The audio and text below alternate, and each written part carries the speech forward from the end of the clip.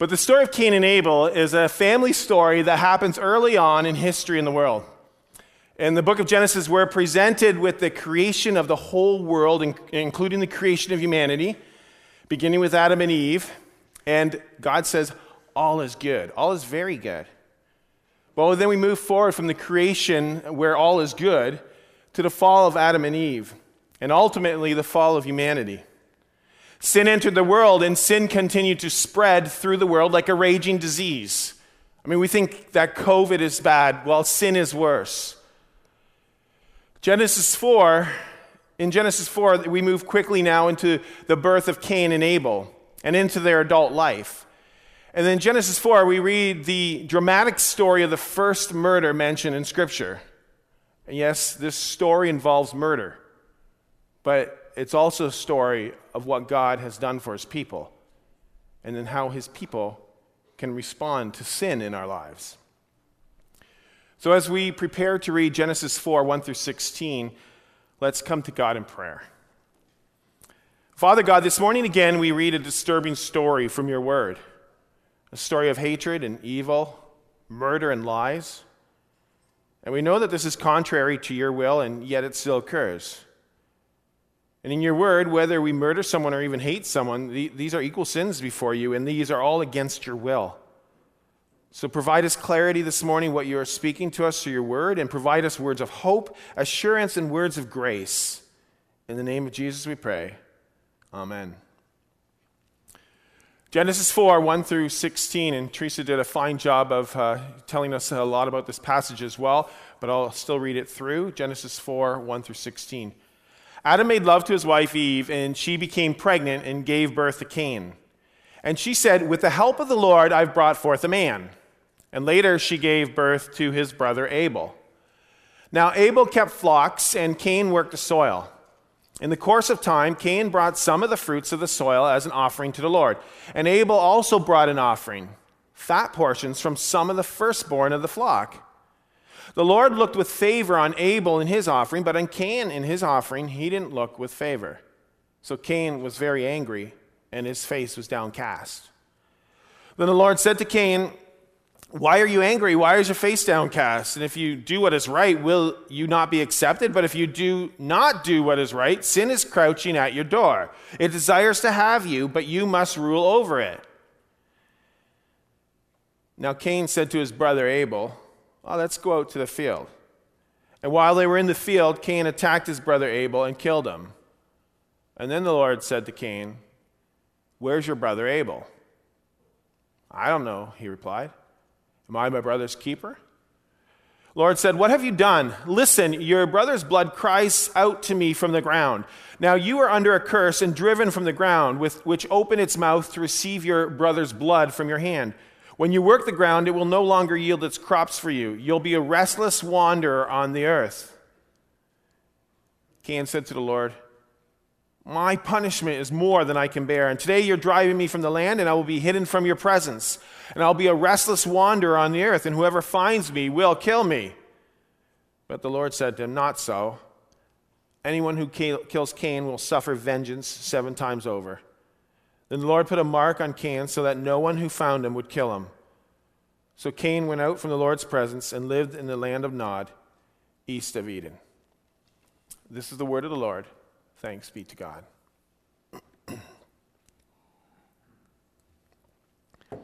It was in 2010 where there was a BP rig explosion and oil spill in the Gulf of Mexico. This spill occurred over a period of 5 months and continued with catastrophic effects. One of the rig workers had noticed that the oil leak weeks before the explosion. And if this error had been dealt with immediately and properly, it's possible that the outcome would have been substantially different. However, the leak occurred. It was ignored. The rig exploded. The pipeline burst, and horrific damage took place. And the implications of this spill were enormous. There were astronomical financial and environmental implications. 11 people lost their lives. 17 people were injured. 210 million gallons of oil poured into the Gulf. That works out to about 16 million average size car gas tanks, or every single car in Ontario and Quebec being filled up and then dumped into the Gulf of Mexico. Extensive damage was incurred to wildlife and marine habitats and fishing and tourism industries, and the impact not only affected the BP company, but extended much further to people and to the creation. Like this oil spill, sin is often noticeable, and yet it's too often ignored. And when ignored, it tends to progress and damage further. Sin takes over, and sin makes its mark on us, on our environment, and on our relationships with one another and our God. Sin is deadly. In Genesis 4 here, we're provided another story about the deadly spill and impact of sin. Genesis 4 involves two hardworking brothers. Cain was a gardener and Abel was a shepherd. And these two brothers made offerings to God related to their specific vocations and the fruits of their labor. Now, Scripture does not actually state that God commanded these offerings. It appears that the two men presented these offerings to the Lord, perhaps following their parents' examples. Both Cain and Abel were presenting offerings to God on account of their worship. Offerings are part of our regular worship to God. Now, we learn that Abel's offering was pleasing and favorable to God. Abel offered the fat portions, the best portions of his flock. Abel offered the first fruits. And offering first fruits is faith-based offering. Because if you offer first fruits, you don't know what fruits will come after that. So you first give by faith.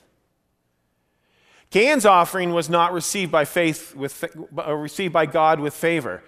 In the New Testament, actually, in the book of Hebrews 11, verse 4, we read, "By faith Abel offered God a better sacrifice than Cain did." By faith, Abel was commended as a righteous man when God spoke well of his offerings. Both Cain and Abel worshiped God with their offerings. They both came to the altar in what appeared to be with gratitude. Well, the difference was not really in their offerings, although one was more acceptable than the other. But the difference actually originated in what was in their hearts. Cain did not worship God with his whole heart. He gave an offering, but not a wholehearted offering. Psalm 4 verse 5 states, "Offer right sacrifices and trust in the Lord." Well, Cain did not offer the right sacrifice. Cain did not trust in the Lord. Cain came to worship with an evil heart. Now, Cain was not rejected because of his offering. Rather, his offering was rejected because of Cain's heart. Cain was jealous. He was selfish. He was angry. And yet, out of mercy, God provided Cain direction. In verse 7, the Lord said to him, "If you do what is right, will you not be accepted? But if you do not do what is right, sin is crouching at your door, and it desires to have you, but you must rule over it." So God is making Cain aware of the sin spill in his life. Do something about it now before it's too late. God is warning Cain that sin is crouching. It's right at his door. Sin desires to have him, and Cain has the ability to rule over his sin, to control his sin, to control the damage that follows. Now, you don't rule sin by ignoring it and sweeping it under the proverbial rug. You rule sin by confronting it. But Cain ignores his sin, and then he becomes angry with God and even with others. And so this story presents the first murder mentioned in the Bible. But it's not only a story of wrong offerings and wrong worship, nor is it a story of only about murder. It's a story about progression into sin. And Cain didn't heed God's warning, and his sin continued to progress. It began with his heart being wrong, which was evident in his worship and offerings. He didn't listen to God. And Cain's anger continued, and he invited his brother Abel to the field and then attacked his brother, and he killed him. And then Cain continued to sin even further. God asked Cain where his brother was, and Cain continued to reflect a life of selfishness by replying, "Am I my brother's keeper?" And then Cain continued with a lie to God and said, "I don't know." Cain didn't deal with the sin spill. And then this led into further sins, and then trying to cover up the previous sins. Sin is crouching at the door. Do not let sin rule over you. So God provides Cain another chance to confess and to acknowledge his sin. And so God asks, "What have you done?" It's not that God didn't know what had just happened. God wanted Cain to admit and to repent and confess his sins before God. But Cain didn't take this responsibility of his actions in the sins. Cain allowed the sin to rule over his life. Cain allowed this sin spill to become catastrophic to him and to others. So Cain is ignoring his sins, and he's just not dealing with them. He doesn't acknowledge that he needs God's intervention and God's saving grace. And as a result, he lived outside of God's presence and God's promises. Sin alienates people from God. So sin is real. And sin pervades all areas of our lives. As this passage said, sin crouches at our door. And sin desires to take a hold of us, but sin does not have to rule our life. As verse 7 states, we need to rule over our sin. Now, sin is personal because it impacts the individual greatly, and it impacts each of us personally. But sin is also interpersonal because it affects you and me and everyone around us. It affects the community. Sin impacts our relationships with one another. Sin impacts our relationship with God. Sin impacts our decisions and how we behave. Presently, I'm reading a book titled Unoffendable, and it's by Brant Hansen. And in this book, it refers a lot to anger. And just as Cain, many people harbor anger in their hearts. Perhaps this anger relates to a broken relationship, or maybe a comment that was directed intentionally at someone, or maybe even taken out of context. Or sometimes we don't even know anymore where our anger originated from. The premise of this book is that we can allow our anger and our sin to be uncontrollable like an oil spill, or we can learn to control our anger and our bitterness and even remove it. Now, along with anger, people often live with unforgiveness. And Scripture commands us to forgive as Christ has forgiven us. And yet, we're too stubborn and prideful to forgive often. And we carry the sin of unforgiveness within us. And when we do this, this sin progresses. It damages us. It changes who God calls us to be. It damages the environment we live in and those around us. It damages our relationships with one another and with God. Just with Cain, sin crouching at our door could alienate us in our relationship with God. So it's very dangerous harboring hurts or bitter feelings or anger and unforgiveness in our hearts, because Satan is going to use this to his advantage. Satan will use this as an invitation because, again, as Scripture says, he's crouching at your door. When we come to the Lord's table, as we will be doing next week, or when we bring our offerings forward each week, or when we serve the church or serve God's people, if we don't do this with a right heart, God doesn't want it. You can attend all the church services you can and all the church meetings, and this doesn't mean that you are doing what is acceptable to God. It all comes down to what is in our hearts. And sin is so easily crouching at the door.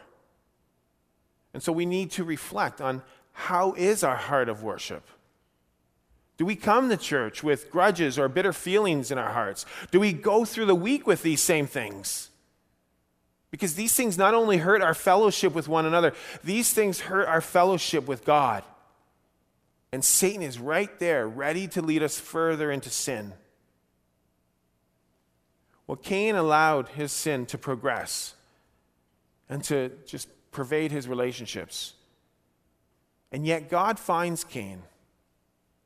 God doesn't leave humanity alone. We learned that already right at the beginning of creation, and we learned that again here. God intervenes. And God approached Cain to allow him the opportunity to come clean with his sins. Now, Cain was still punished. He had to live outside the presence of his family as a wanderer, and even more devastating, he lived outside the presence of God. Cain complained that the punishment was too great for him to bear and that people are just going to be after him and kill him. God indicated that God will protect Cain by putting a mark on his forehead, that no one will kill him. God punished Cain, but also God did not give Cain what he deserves. God extended mercy to Cain, and God protected Cain. People, out of mercy, God does not give us what we deserve either. God protects us.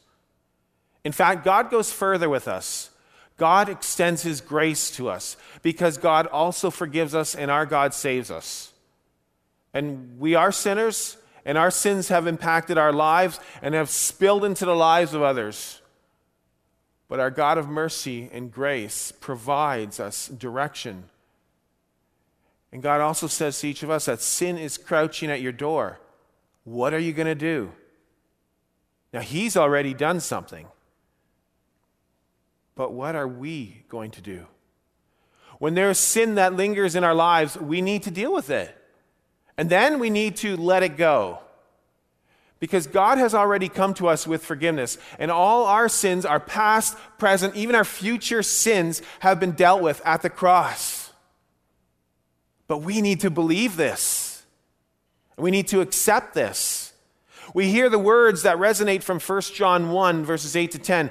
If we claim to be without sin, we deceive ourselves and the truth is not in us.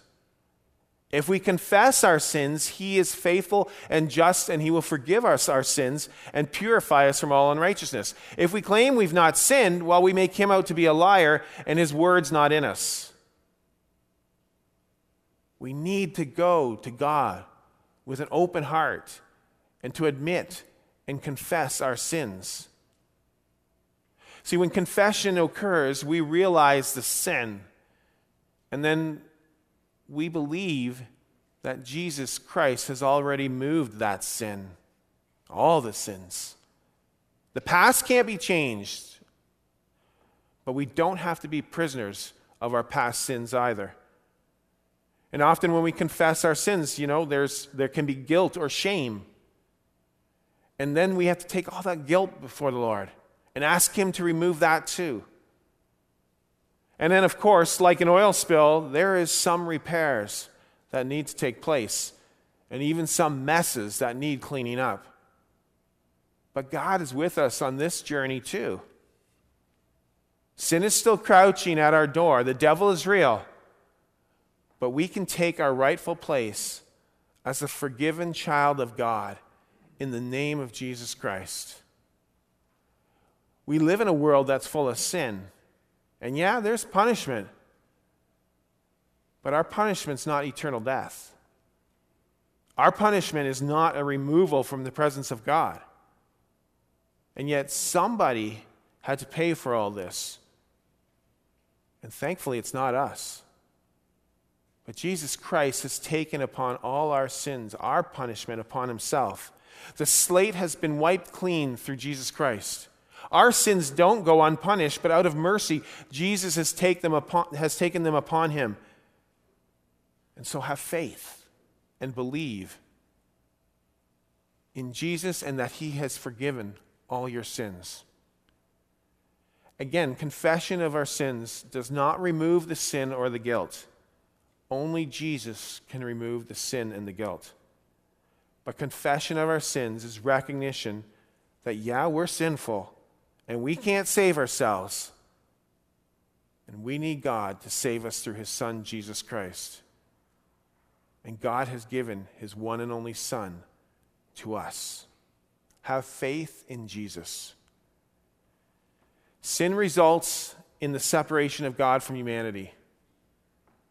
So here we are, and here God is, and there's this big gap in between.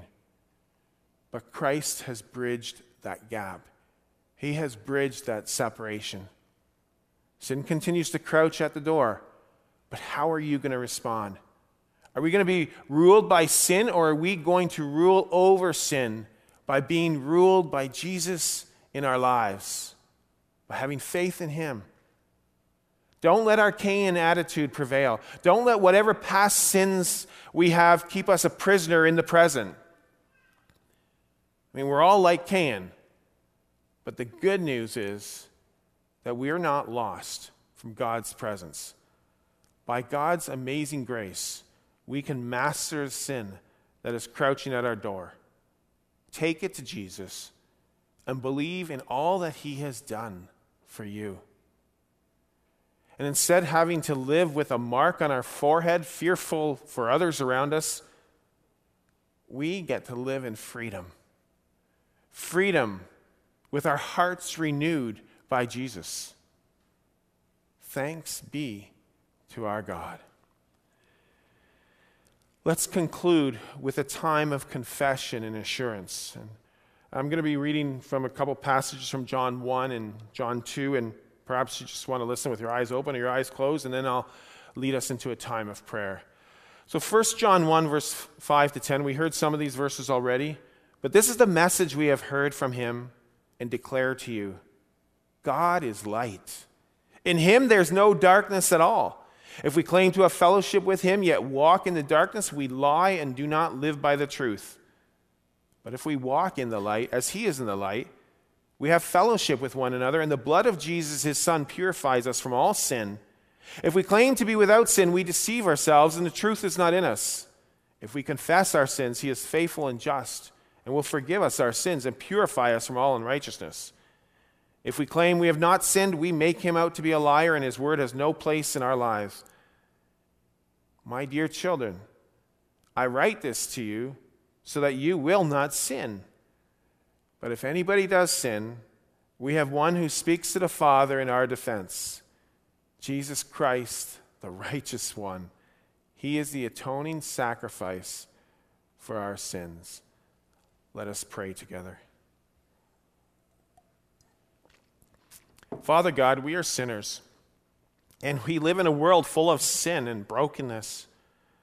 And so we come before you recognizing that there are times that we allow sin to rule over us. Well, work in us through the power of your Spirit so that we can rule over the sins. Work in us through the power of your Spirit so that we will follow you. Where there's lack of forgiveness or hurts or anger, brokenness, gossip, sexual sins, addictions, whatever sin has got a hold of us and is crouching at our doors, we confess this before you. And we do this in this moment of silence at this time.